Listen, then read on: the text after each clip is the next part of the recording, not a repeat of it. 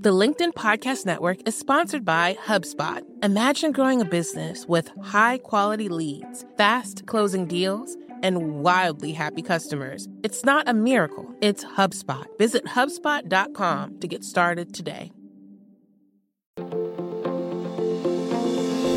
Hello, my friends, and welcome to another exciting episode of Negotiate Anything. This show is produced by the American Negotiation Institute, and with over 5 million downloads and listeners in over 180 countries, listeners just like you have made this the #1 negotiation podcast in the world. Hi. My name is Kwame Christian, and I am the founder and CEO of the American Negotiation Institute. Here at ANI, we believe that the best things in life are on the other side of difficult conversations, and we are passionate about providing you with the best content that will help you to make your difficult conversations easier, both at work and at home. Lastly, I want to remind you that we offer consulting and conduct trainings, both virtually and in person, all around the world. Our focus is in 3 main areas. First, negotiation and conflict resolution. Second, leadership. And lastly, diversity, equity, and inclusion. Check the link in the description below to learn more about how we could work with you and your team. And now, without further ado, let's jump into the interview. Lucia, thanks for joining us today. Kwame, it is my pleasure. I am so tickled to be here. Yes, me too. Very excited. So how about you get us started by telling us a little bit about yourself and what you do? Well, what I've been doing this year, which has been sort of a banner pivotal year of new projects for me, is in addition to practicing law and a deep background in mediation and teaching mediation and negotiation, I decided to launch my own podcast, which is sort of a teaching pedagogical podcast to help people learn how to negotiate as an everyday skill because it applies to everyone, everywhere, every day. And then I noticed something that I had never noticed before, which is that in my 10 years of teaching negotiation at 2 law schools, every single assigned reading, every law review, every book, every article had been assigned by a man. And I went and I did a little more research and I saw there's still such a paucity of negotiation books authored by women. And so I said, well, I could maybe do something about that. I've got so much material. And so I also wrote a book. So that's out there too, and it's coming out. And so it's super fun. And that's part of the title. You know, the super is the superpower of everyday negotiation. And the book is For the Forces of Good, the superpower of everyday negotiation. So there's that. I work with the United Nations Women as a vice president of their board for the San Francisco chapter. So I generally try to stay out of trouble by keeping busy and staying out of trouble, in my case, not being so much digging in the garden like a exuberant Labrador, but just not buying more shoes. So that's how I'm not buying more shoes, is by doing these things. I love it. Well, I'm glad that you're doing these things because it's an incredible service to the world. And everybody, we're going to link to the book and the podcast in the description too. And also give a shout out to your company as well. Oh, right. So my practice is called Pactum Factum, which means in Latin, a done deal, because, lawyers always got to say it in Latin. And I don't know if you remember from law school, Kwame, but usually when they said something in Latin, it meant something bad, like quid pro quo harassment, but Pactum Factum is good. It's a done deal. It means we're helping to bring peace and resolution to conflict and to actually empower you to be able to do it on your own. So you don't have to hire us, quote unquote, experts. That's great. Yeah, and I one of the things I love about your approach too is that you're making this accessible and you're really democratizing the content. You're making it so that everybody can get access, but you're also approaching it from a new perspective that I think is really fresh and important. I don't disagree with that, Kwame. And what happened just this year at my Easter dinner table, this is a true story. We're sitting there, I've got 3 high school seniors at the dinner table, and one of them, who had never met me before, he starts chatting me up. Well, what do you do? And I said, oh, I'm a lawyer. I don't really think he's going to be interested. Well, tell me more about that. What exactly? So I start telling him about my background in negotiation and my teaching and my book, and he says to me, I kid you not, oh, well, negotiation. That's really something. You either have that skill or you don't. It really can't be taught. And I whipped my head around and I I seared into my own son that penetrating gaze that only an Italian mother can accomplish, as if to say, did you put him up to saying that? Because that's just too perfectly teed up. And I said, his name was Nathan. I said, Nathan, boy, when you're wrong, you're wrong. Let me just tell you how. And I went into my whole thing about how that's what I did. I taught it and I'm going to teach you. And it's his book. And it's so bottom line is, even for high school, like high school students could be reading this. Don't hire me. Do it yourself. You can do it. Yeah, agreed. It's so funny. I could imagine that look you gave your son. Like, so now it's about to get ugly. He's probably like, "Mom, please don't."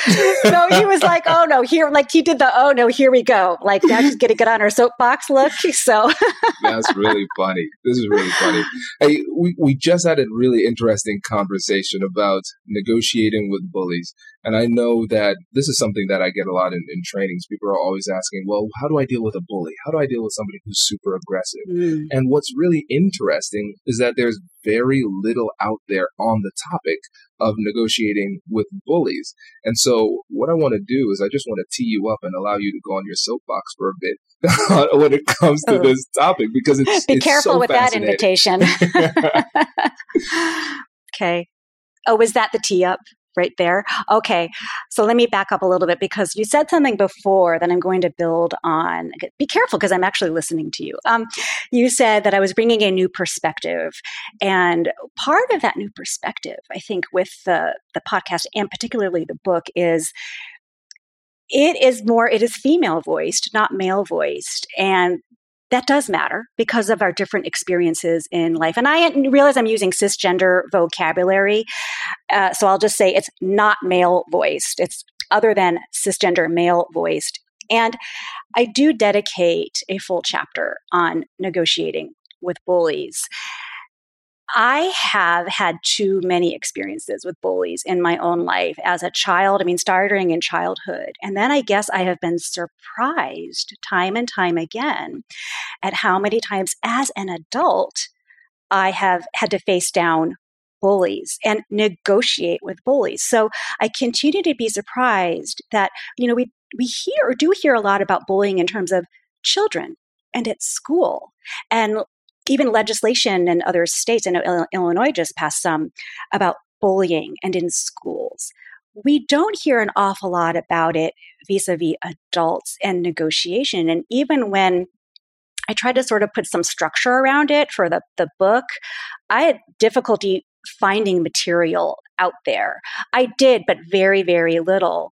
So the first thing I do want to say is a little bit of a disclaimer, and that is that I don't love labeling people as bullies or any other single word label. It's reductive and dehumanizing. At the same time, if the shoe fits, and by the time I'm using that description, for someone, they've probably earned it through a pattern of conduct. And after I've exhausted other tools like listening, empathy, rapport building, understanding, attempting collaboration, all those things that mediators and negotiators try from our toolkit. And people get more than 3 strikes with me, Kwame. They get about 10 strikes. Unfortunately, the truth is that bullies are everywhere and they're quite successful. Why? Well, I hate to break it to you. We're a society here in the United States that doesn't just tolerate bullies, we enable them with guns, for one thing, and also with capitalism. And in both cases, we have a small percentage of individuals who control a disproportionate amount of resources and use them to control and sort of terrorize others. So this is not an easy topic. We're going to discuss some practical steps, some ways forward, as long as people understand that by negotiating with bullies, you're actually working against the status quo that is woven into our cultural tapestry. It's a thorny thing. Now, here's the other thing I wanted to say. I have, since I wrote the book, and it's in its final manuscript form, and I've started sending it out to people, as one does with these things, to start to get endorsements and things. Kwame, what I am calling the my bully stories that now are coming in that people want to talk to me about. They read that chapter, or I'll get an email from someone and say, Lucia, I'm finished and I really want to talk to you about chapter 15. Can we talk about chapter 15? And then I'll get on a Zoom with them. And I have now heard at least 6, what I would call my bully stories from people who have had a situation that's, it's similar psychologically to abuse, actually. They feel shame. They haven't talked with many people about it. They tend to relive the situation in their minds, trying to understand it, wondering if they did something to invite the treatment. They think they did something wrong. And maybe they've talked to a spouse or a partner or even a therapist about it, but otherwise they've kept it really quiet because there's sort of shame associated with it and confusion. And now they have someone to talk to about it, like, oh, you really get it. So I'm hearing these stories, and not just from women, by the way. This is not, I think there probably are some gender patterns, and I haven't studied that scientifically. It's not just men being bullies against women. So I want to make that clear. And I'm also going to say something that's going to make you go, wait, what? Whoa, you just totally pulled the rug out from under us, Lucia. I don't think you can negotiate with bullies. At least not alone. So that I think is the key. Does your company invest in professional development training? If you believe that your team would benefit from a negotiation workshop, all you need to do is go to our website, fill out the workshop request form, and then we'll set up a time to chat. These workshops are completely customizable, and we've done them all around the country. Negotiation and conflict resolution skills are beneficial across all professions, but they're especially useful in procurement, purchasing, sales, sourcing, and contract management. Our calendar is filling up quickly, and we even have some workshops scheduled for next year. If you think you might want one, I'd suggest reaching out soon so you don't miss out. Check out the link in the description to learn more. And now, back to the show. The LinkedIn Podcast Network is sponsored by TIAA. In the last 100 years, we've seen financial markets swing, new currencies come and go, decades of savings lost in days, all showing that a retirement plan without a guarantee, quite simply, isn't enough. So more than a retirement plan, TIAA makes you a retirement promise. A promise of a guaranteed retirement paycheck for life. A promise that pays off. Learn more at TIAA.org/promisespayoff. The LinkedIn Podcast Network is sponsored by HubSpot. More to-dos, less time, and so many tools to keep track of. Doing business can be hard, but you don't need a miracle to hit your goals. You just need HubSpot. Their all-in-one customer platform can make growing your business infinitely easier. Imagine this: higher quality leads, fast closing deals, wildly happy customers, and more benchmark breaking quarters. It's not a miracle, it's HubSpot. Visit HubSpot.com to get started today. I'm going to talk a little bit about, you've probably heard, Kwame, have you heard of Bill Eddy? He's like a ninja. Have you had him on your show? No. Okay, you're going to reach out to Bill Eddy. And he's an attorney, therapist, and the world's leading expert on managing disputes involving people with high conflict personalities. So he doesn't really use the term bully, but that's his term for it. And he does offer some advice on negotiating with bullies. And I summarize that in my book, and then also add some other things of my own and from behaviorists, right? And it's worth trying because you never know what might stick. So one of them, and the good news is these skills apply in so many other contexts too. So by trying them out, you're just practicing and building these skills anyway. Try building rapport. Okay, flip the narrative. Don't assume that building rapport is a lost cause. A bully isn't expecting kindness or empathy in response to their high conflict tactics. So employing empathy, listening, rapport building can be disarming. So I call it sort of channeling your inner Nelson Mandela, who as you, I'm sure, know, modeled the ultimate in empathy and compassion, but actually befriending his oppressor, his jailer. And he writes about that in his own memoir, or wrote about it. So another piece of advice is ignore them. Now, you may think you can't ignore a bully because they're so confrontational. Try it. A behaviorist will tell you that ignoring undesirable behaviors is the most effective way to extinguish them. Like a wind-up toy, they might simply run out of momentum. So in episode 10 of The Superpower of Everyday Negotiation, which is my podcast, my co-host, Nina Greeley, actually provides an example of a negotiation where she successfully employed the ignoring technique with a high conflict negotiation opponent. Then there's this one, avoid giving in. Now, bullies don't negotiate. They make demands. They threaten. They fight. They want to fight. That's their playground. High conflict people are at war with the world around them, and they go from relationship to relationship with intent to dominate. But when they win, quote unquote, by dominating, they're still not satisfied. So they think they want more, and the cycle continues in perpetuity. Giving into a bully doesn't bring relief because you have no assurance that the same thing won't happen in the future. And so it does happen in the future. You also need to know your bottom line.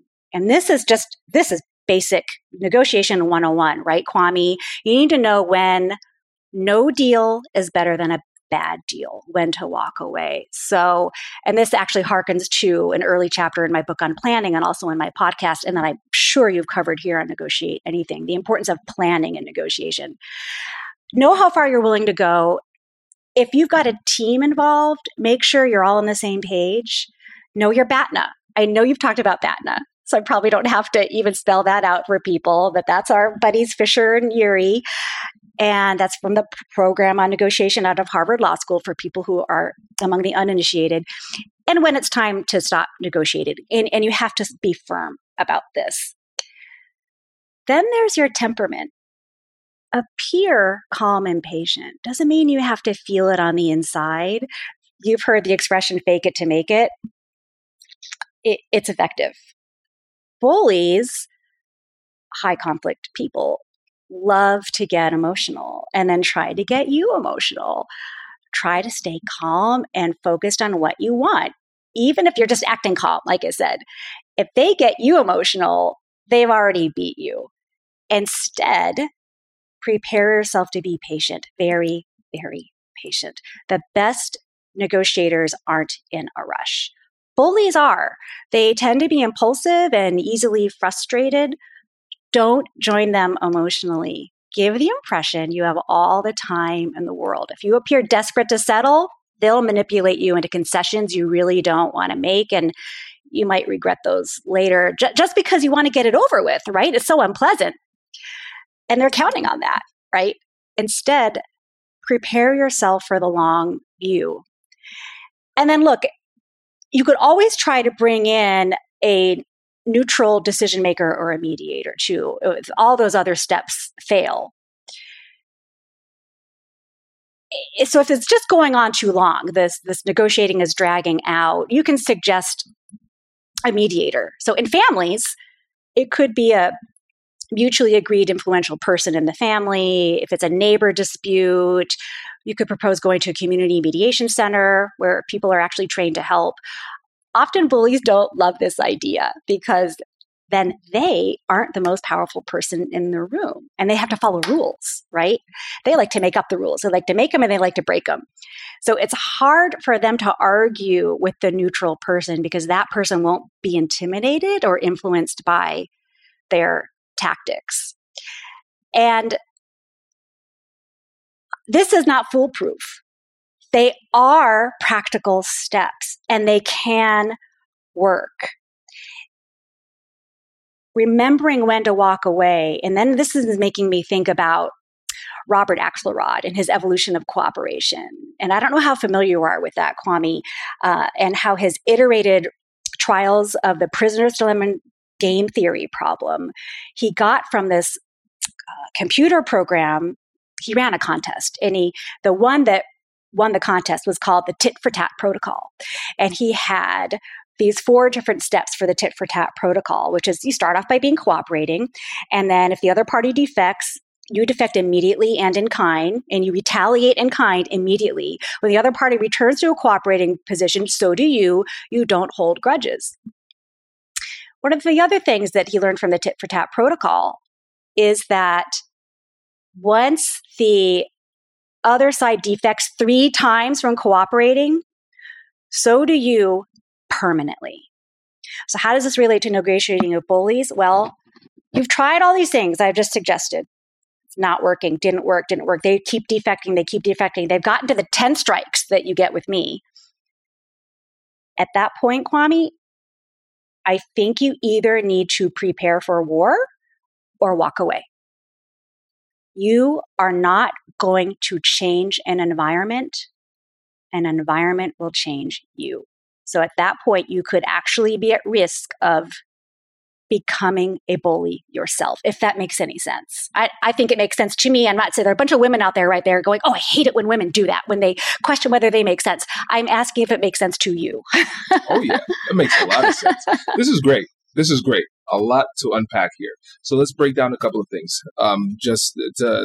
for some folks. So when you think about the word BATNA, I think this is one of the most critical elements of what you said. So it's the best alternative to a negotiated agreement.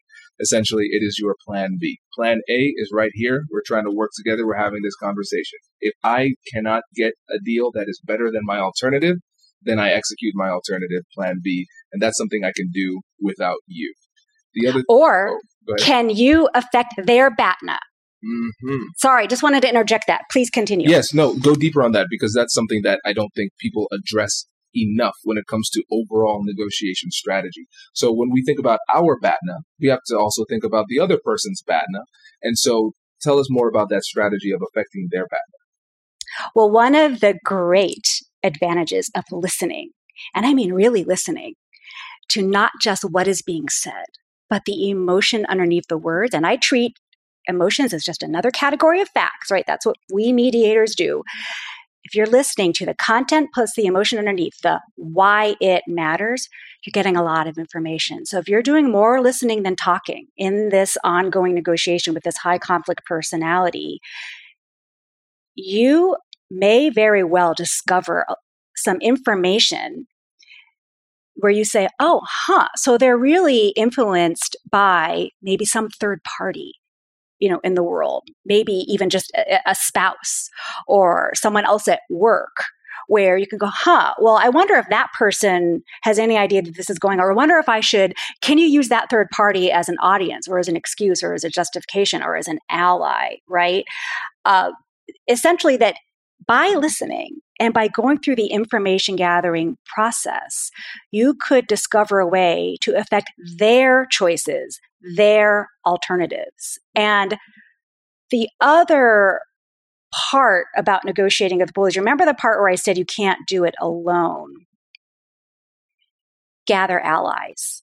I think the way that the bully is taken down to a human level to humanize the bully is they got to be outnumbered. They have got to be outnumbered, and not by a source of authority, by their peers. So assemble a posse of peers, of their peers, to say, hey, knock it off. What are you doing? Don't be a jerk, whatever it is. And not just one person, but like 10 people. Easier said than done. You're not going to do it alone, though. Yeah, okay. Did I answer your question about BATNA? Absolutely. Okay. So let's go deeper into that strategy, because I think that coalition building in general, in negotiation in general, is not utilized enough as a strategic tool. And so essentially this is getting allies to assist you in the negotiation, if I'm giving a very basic definition of coalition building. And now let's walk through what that looks like in this scenario.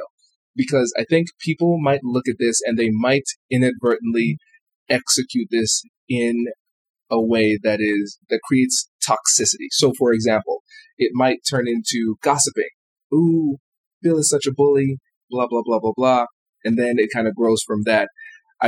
So I want to make sure that people are understanding what you mean and then how to actually execute it in the real world when it comes to gathering allies, because I think this is brilliant.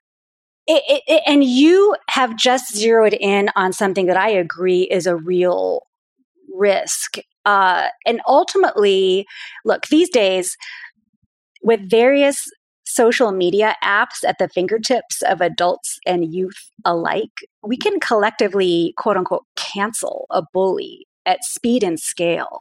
That is, condemn them in a flurry of social media posts that results in the bully's social estrangement. This is thorny. And Barack Obama actually cautioned about this, about this youth trend to cancel peers for not being 100% politically woke 100% of the time. He said, look, that's judgment. That's not social justice or progress. The world is messy. There are ambiguities. So I'm actually, to clarify, I'm not talking about one moment where someone says the wrong thing or uses the wrong word. I'm talking about a pattern of behavior, and this has been going on a long time, right? That's how it becomes bullying. And then the allyship part of it is just the not being alone. What I've been hearing from the My Bully stories is you can have a bully who is a parent to everyone else. They see the bullying. They're also threatened by the bully or afraid of the bully, and so they just try to avoid the bully and not get involved. And that has certainly happened in the cases of my adult bullying experiences. Everyone sees it, and behind the scenes they're saying, oh, Lucia, this is so awful. This is so awful. But they don't actually stand up and say, hey, this is not cool. They don't stand beside me. And part of that has been because they are part of the tribe and they can't risk their place in the tribe. And here I am, the one that's kind of, I don't know, threatening the tribe or threatening the status quo. And so they got to keep their status. So this is not a simple thing, the finding allies, partly because of you don't want to add to the toxicity, and also because of the sense of belonging, which Mari Fitzstuff, she is a sociologist who said that today's wars are mainly about identity and belonging, this feeling of not belonging. And people need to belong even more than they need to be right. So allyship as an idea is difficult to accomplish because it is usually inconvenient. It is costly in some way in terms of your status in, say, the fraternity, or in financial terms. It is time consuming. So allyship not terribly easy. I'm not saying it's easy to garner those allies. I'm going to hearken also back to you. I know you had Alex Carter on your podcast, and she is one of the other women authors of a book on negotiation. There's like 5 of us. There's 5 or 6 of us. Plenty of women authors, by the way, on communication and conflict, not on negotiation. Anyway, she wrote the book Ask for More. And I love her book. And that's part of the planning process for negotiation. So here's where I'm going with this. Part of that planning process for your negotiation is preparing questions you're asking yourself, and then questions you're going to, she calls it, what does she call it? The mirror questions and the window questions, right? In her book, there's 5 of each. Part of the question planning in your preparation should be, who can I gather as allies? You should be looking around for them from the planning stage and continue that. Who can you be asking for help? So Ask for More, all right? Alex Carter is sort of the expert on the questions. And I do 2 podcast episodes on that because one of them actually has a demonstration of it with me and my co-host. One of the questions you can be asking yourself is, who can help me? Does that help you Absolutely. understand it? Am I answering your questions? Yeah, absolutely. Okay. Because I think really to simplify this, what we realize is that in negotiating with a bully, one of the strategies requires additional negotiations with people who are not the bully who could be your ally. And we have to recognize that other people aren't going to just see, yeah, that is a bully. I too have been bullied by this person. Yes, Lucia, I'm with you. We have to work through those emotional barriers because they see risk, they have fear, and you will need to work through that. And it's not going to be easy to negotiate with them in order for them to join your coalition in the negotiation with the bully. And so I think thinking about this through that layer of negotiation makes it a lot easier. That's right. And negotiation is often a series of smaller negotiations and side negotiations. And the other thing about trying to gather allies is it also leverages, because I know you've had Robert Cialdini on your show, it also leverages one of the, he has like the top 5 or 6 influencers, which is social proof. Social proof is one of them. So if you're gathering those allies and you do get those 10 people to stand beside you and say, hey, you're being a jerk and knock it off, that's using social proof. That's why I say it needs to be peers, not authority. So you're leveraging that heuristic, which is an old, Daniel Kahneman and Amos Tversky heuristic that they won the Nobel Prize for. It's a really powerful one because oftentimes when we don't even have enough other information to look to, just looking to social proof will inform our behavior. And that can be, there's another side to that coin as well, too, right? If it's uninformed and you're just jumping off the cliff because everyone else is, well, then that's got a host of possible risks as well. None of this, I'm not saying any of this is easy. It is nuanced, and that is why we're talking about it. 100%. And Lucia, I think that's such an important point because everybody's looking for that silver bullet.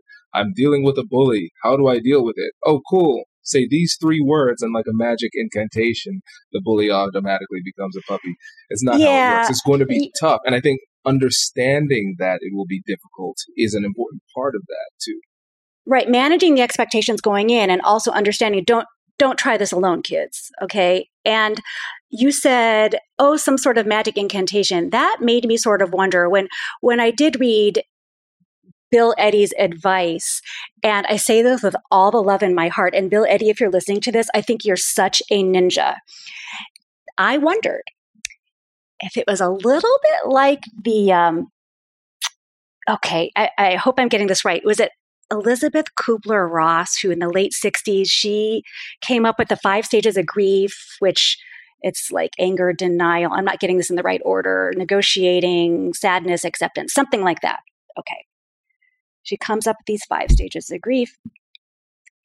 And then I heard a resilience expert talk about this on Shankar Vedantam's podcast, The Hidden Brain, that's what it's called, where she said, it almost seems like those 5 stages is a tool for therapists to tell people so that they sort of feel like, hey, look, I am giving you this tool and this is what's going to happen and you're going to go through this and I'm doing my job. And she said, it ends up just feeling like all these things are going to happen to you and you have no control over it. And it's not actually that helpful in terms of dealing with grief and being resilient. And I sort of wonder when I looked at some of these steps, is this sort of like the Elizabeth Kubler-Ross stuff where some sort of experts can say, well, this is how you negotiate with bullies. And then they get to feel like they've been really useful when actually your own experience doesn't change much. I really thought about that, Kwame, before I assembled this chapter in my book. And I am still convinced that these steps are extremely worthwhile trying. Again, if for no other reason, that they actually help you just hone your everyday negotiation skills. And you can always fight later. That's what I always tell people. You're not giving up your right to fight by being in mediation. You can always fight later. Absolutely. And I think it's important to recognize that that's an option too. It's probably not the option we want to take. And as a lawyer, I know you're familiar with this because I had clients back in the day. They did not want this conflict. They didn't want to be in this situation. But I told them that sometimes the war chooses you.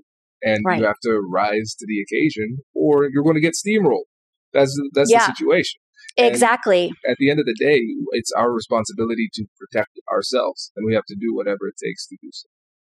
Yeah. And so that's what happened to me in a bullying situation that I ended up in last year, which was a group bullying situation. And I do talk about it in the book. And I sort of introduce it in an earlier chapter, I think chapter 11, where I talk about the language we use in negotiation and just with other, and how our vocabulary here in our culture is so laden with fighting language. We hear it all the time.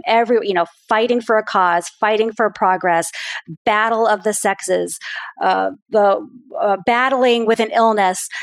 And it's combative. It creates a combative tone. And it's particularly attorneys, I think, are seen as fighters. They just want to fight. And so when I was actually advocating for some pretty simple diversity, equity, and inclusion steps in this organization last year, where I was president and CEO, the first woman in the almost century history of the organization. And they said, Lucia, you're being such an attorney. Why are you fighting us on this? They kept using the word fight to describe what I was doing. And I kept saying, I am not fighting. I am advocating. There is a big difference. Didn't matter, Kwame. And this is getting back to what you just said. Don't worry, I'm going to coming back around full circle. You are sometimes, despite every intention, every effort, every tool you have in your everyday negotiation toolkit, you get drawn into a fight. You don't want to be there. You didn't ask for it. You tried to avoid it. You tried to be the peacemaker, the peace builder, and you're in it. And so then that's when you have to have these other, the BATNA, the WATNA, the MALATNA. This is the worst alternative, most likely alternative. And who have you got to help? Who have you got to help you now that you've been drawn into this fight? Sometimes, as you said, the fight finds you. Yeah, and it's a tough situation. And tell me what you think about this, Lucia. One of the most difficult things about dealing with a bully or a high conflict person in the difficult conversation itself is that they can be so aggressive that we don't know exactly what to do. And it almost seems like we make the classic negotiation mistake of trading substance for emotion in one way or another.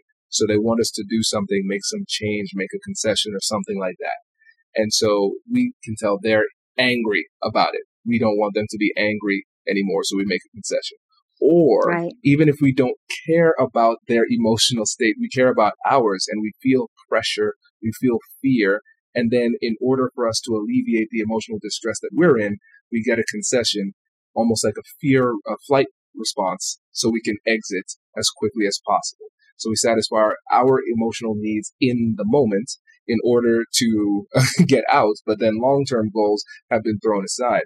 And so what advice do you have for people in the heat of the moment to deal with that type of pressure? Right. Okay. So this is really getting into, and I have a chapter on this too. I think it's chapter 9. You'd think I have my chapter numbers memorized, but I don't.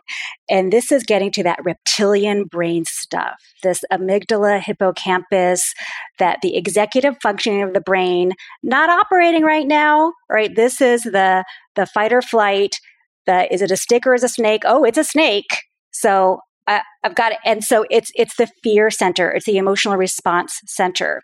This is terribly difficult to be aware of. It requires incredible presence of mind in the moment, because then there's Paul Ekman, who, if you're not familiar with that name, he is sort of the world's foremost specialist. He's a psychologist out of University of California, UCSF, San Francisco, on lying, lies, and emotional micro expression. And he talks about in his book, Emotions Revealed, the refractory state. The refractory state is this period, lasts an average of 20 minutes, in which your brain is at the reptilian level. It's the amygdala response. You cannot take in any information. It's going to be purely reactionary and emotional, not necessarily productive. The tough part is recognizing in yourself when you're in a refractory state. That's where I say it's getting back to the gather allies. Who do I have that can help me? Who can I have next to me at the table or on the Zoom call or whatever? Because it's more likely than not that other person, and this is what mediators are so good at, we can identify when someone's in a refractory state because it doesn't affect us. So it really, I'm doubling down here on the gathering allies, because the thing about bullies is, yes, they want to get that emotional response. They want to scare you so that you will give in. And then when you do, guess what? You've just reinforced that behavior. They're just going to keep doing it because it was successful. And then, as you said, it's a short-term goal, and it in the end, it doesn't really benefit you. And you've given in, which was one of Bill Eddy's advices, is don't get in. The other thing about bullies is their threats are not idle. When they make a threat, they will carry it out. And so should you, by the way. This is a basic negotiation tip. Now, I am not advocating the use of threats in negotiation. I think using threats needs to be extremely carefully considered. If you make one, if you use it as a tool, be ready and willing to execute. Do not make idle threats. Bullies don't. So they are not satisfied until you're not just defeated. You are ruined and your head is on a stick in the public square. And a lot of this too goes to this idea of loyalty versus justice and fairness. So this fascinated me, Kwame. I wrote about this somewhere in my book. I can't even remember where. It's this group of researchers out of Northwestern University's Kellogg School. They inform us of the tension between two competing values, loyalty and justice or fairness. And depending on where you land on that continuum, how that impacts if you speak out, if you speak up, or if other people, this is getting to the allyship part, right? If those people who are potentially allies, if they're going to be willing to do it. Those for whom loyalty to the tribe, to the group, outweighs the value of justice will remain quiet. And they might harshly judge people who speak out. Okay, so me as that disruptor last year, disrupting the status quo, right? Those for whom justice outweighs loyalty will speak up and be judged harshly by people who value loyalty and see it as a betrayal. And that's one of the many things that gets in the way of allyship. That and the fact that allyship is usually inconvenient, uncomfortable, and costly.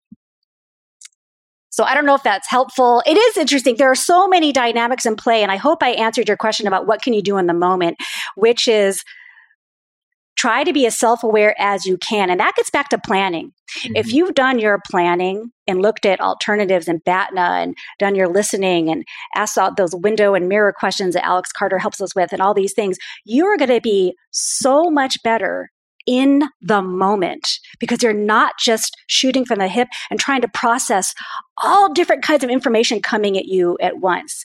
You will have a better chance of being present in the moment and recognizing when you're becoming emotional. So you could say, time out on the field. We're taking a break. You take a break. You walk away. You let that refractory state pass. Absolutely. Yeah. And to your point about making threats and following through, I know that's not something I talk about much on the podcast, but you're absolutely right. You have to follow through on that. And the way I think about it is that I think about it not through the lens of threats. I think about it through warnings, where I'm still empowering the other person because I feel like a threat is something I'm choosing to do to you. But a warning is more like, this is something you're doing to yourself. So it's an if-then proposition. Right. So I like the self-empowerment of that. That's very, very much like the mediator toolkit, isn't it? Exactly. Yeah. The self-determination. Like, Lucia, I understand this is really important to you. I have things that are important to me too.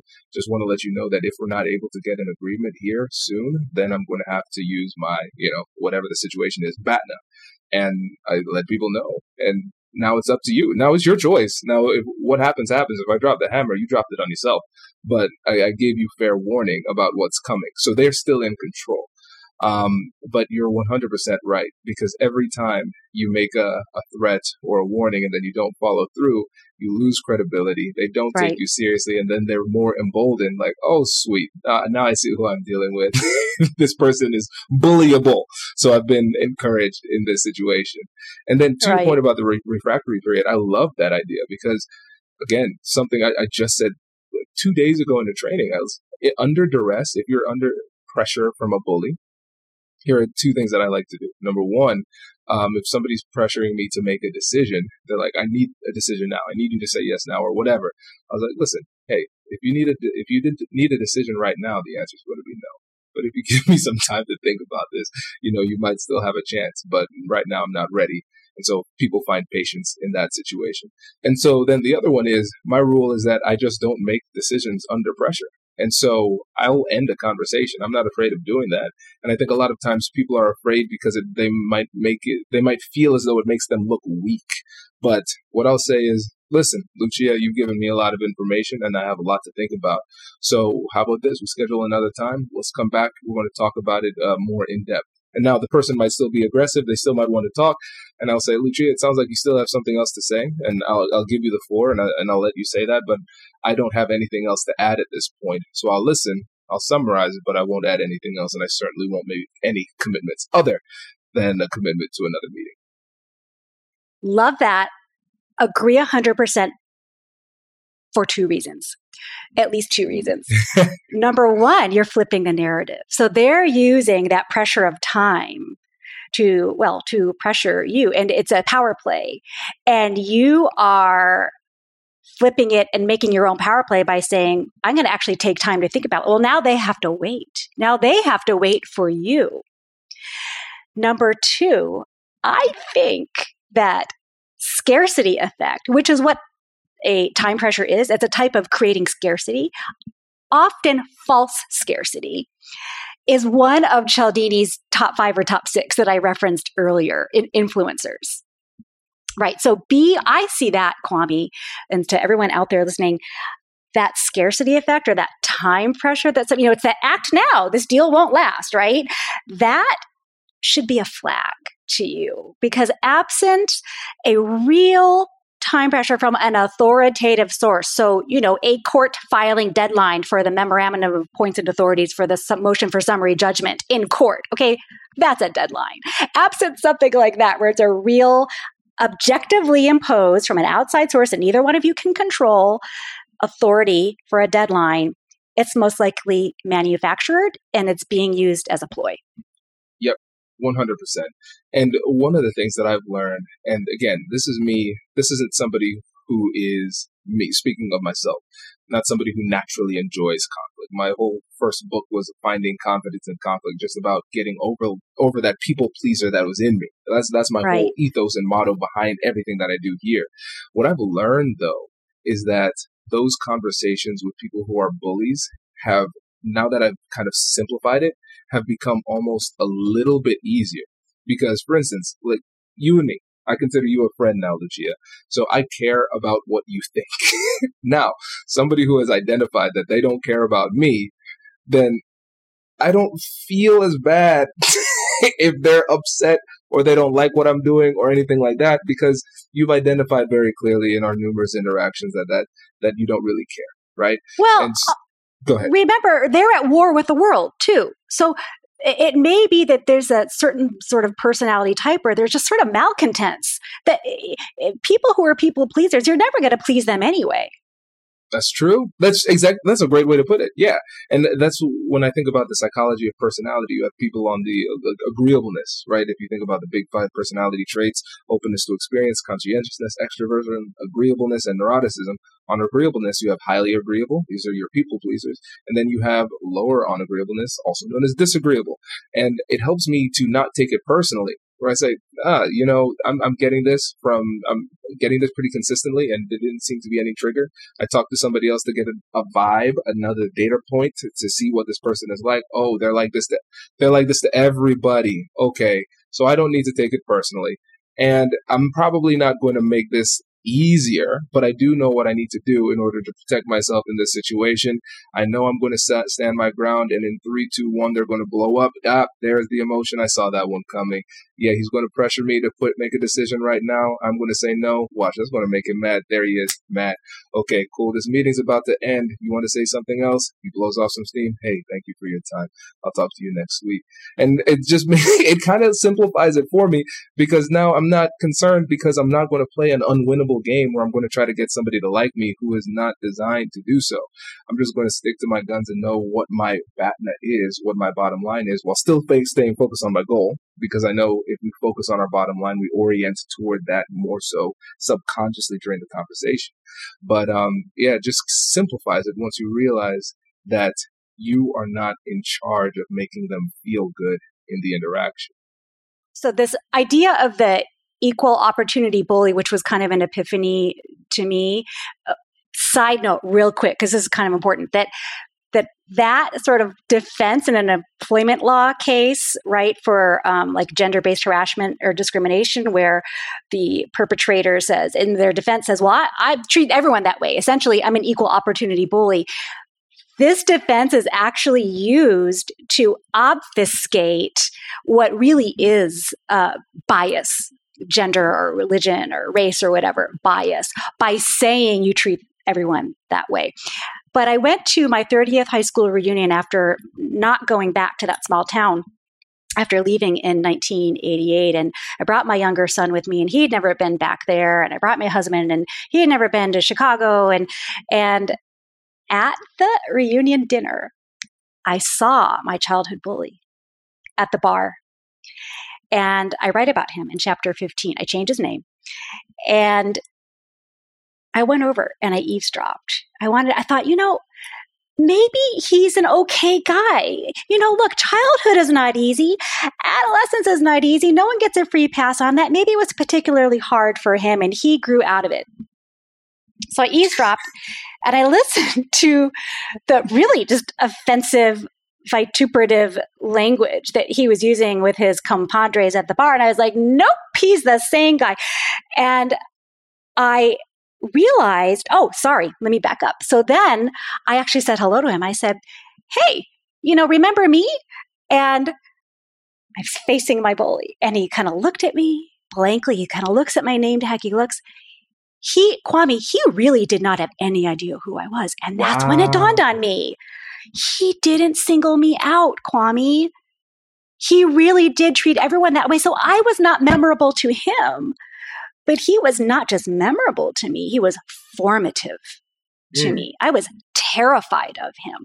I used to hide in the bathroom during lunch to avoid him. I had tried hiding in the library, and then the librarian came and said, well, you're not allowed to be in here. Never mind her asking why I was hiding in the library. Like, maybe she could have asked a few questions. So then I just hid in the bathroom during lunch. This was in middle school. So then I get back home after the 30th reunion. I look him up on LinkedIn. He is, I kid you not, remember how I said bullies succeed, bullies win? He is some C-suite level executive working in, pause for dramatic effect, human resources. Oh my goodness. Oh. So put that in your pipe and smoke it. Wow. So here, that's incredible. That is incredible. So the listeners know this. I talk about it all the time. I'm obsessed with chess. I love playing chess. I love that story from your book. Cracks me up. Oh, yes. I'm better now. But yes, I love playing chess. And so I remember when we were first starting to play chess in, like grade school, and how it goes. Somebody learns the 4-move checkmate. And then they just start decimating everybody. Nobody knows how to stop it. But the thing is, once you know how to stop it, you recognize the simplicity, and then the person's way out of position by trying to go for a 4-move checkmate. When it comes to bullying and difficult conversations, most people don't take the time to learn the art and science of negotiation, understand communication and difficult conversations. And so the bully just keeps on running through life, hitting people with these 4-move checkmates. Right. And they don't need a deeper bag of tricks because it That's always works. And that's why they lead to success, just like you said. Yeah. But if you start to develop that defense system and you start to understand and embody these tools and techniques and strategies that you talked about today, then you realize, yes, I will say that this was an unenjoyable experience dealing with the bully. However, I will say that my outcome is far superior than the majority of people because I actually know what to do. And once you get past that bluster and emotion and force at the beginning, there's really usually not much depth beyond that. Right. And what you're really talking about is that detachment so that you're not getting into that amygdala hippocampus response, the amygdala hijack, I think is what they call it. And so you don't get into that refractory state. In other words, you've already said, oh, this actually is not personal. This is someone who treats the world that way. Oh, therefore, I don't have to take it personally. You've recognized the pattern of behavior. You've even started to predict it. You're like, yep, there's step 3 right there. And step 4 is coming in about 30 minutes, right? And so that gives you that leg up because you're detached. You know what I might advise my kid's self growing up in the pre-personal computer, or social media, or smartphone era is to combine what Chris Voss calls a no-oriented question. Zoe Chance talks about that too in her book, Influence is Your Superpower, which came out this year. Combine a no-oriented question, which works like this. Would it be impossible for you to consider a break in price? That's the no-oriented question. So you combine that with organizing the coalition of peers, the Cialdini social proof, to confront the childhood bully from my school. So that is starting with close friends and expanding out. Ask them, if I got 10 of us together to tell him to knock it off, would it be unimaginable for you to be one of those 10? And once I got a no, meaning yes, response from them, we would gather and make a plan for the moment of reckoning. So, Kwame, I live just down the road essentially from Silicon Valley. And once those Silicon Valley tech geniuses invent a safe and reliable time machine, I get to give that a try and I will provide a full report. What do you think of that? I love it. And then you saved an entire human resources department in the meantime. Right. Yes. I saved the human race, Kwame. Come on. This is great. Lucia, really appreciate it. And before you go, remind the listeners about your company, your book, and your podcast and how they can get in touch with you. Oh, sure. So it's pactumfactum.com. It's Latin for a done deal. So you could just Google Latin, a done deal, pactumfactum.com. And I'm Lucia, Lucia, at pactumfactum.com. My podcast is Forces of Good, the Superpower of Everyday Negotiation. And my book is releasing on October 1st, For the Forces of Good, the Superpower of Everyday Negotiation. Love it. Lucia, thanks so much for joining us. Really appreciate it. Super fun. Thank you, Kwame. You are working for the forces of good. Thank you. Appreciate you. Congratulations! You've just joined an elite club. By listening to a full episode, you're now officially on the Negotiate Anything team. So welcome aboard. What most team members do is they subscribe to the podcast because that allows them to automatically get the latest episodes of the show. The best things in life lie on the other side of difficult conversations. Keep learning, keep practicing, and keep getting better. Your relationships will improve, your career will soar, and you'll have the confidence you need to get the most out of these crucial conversations.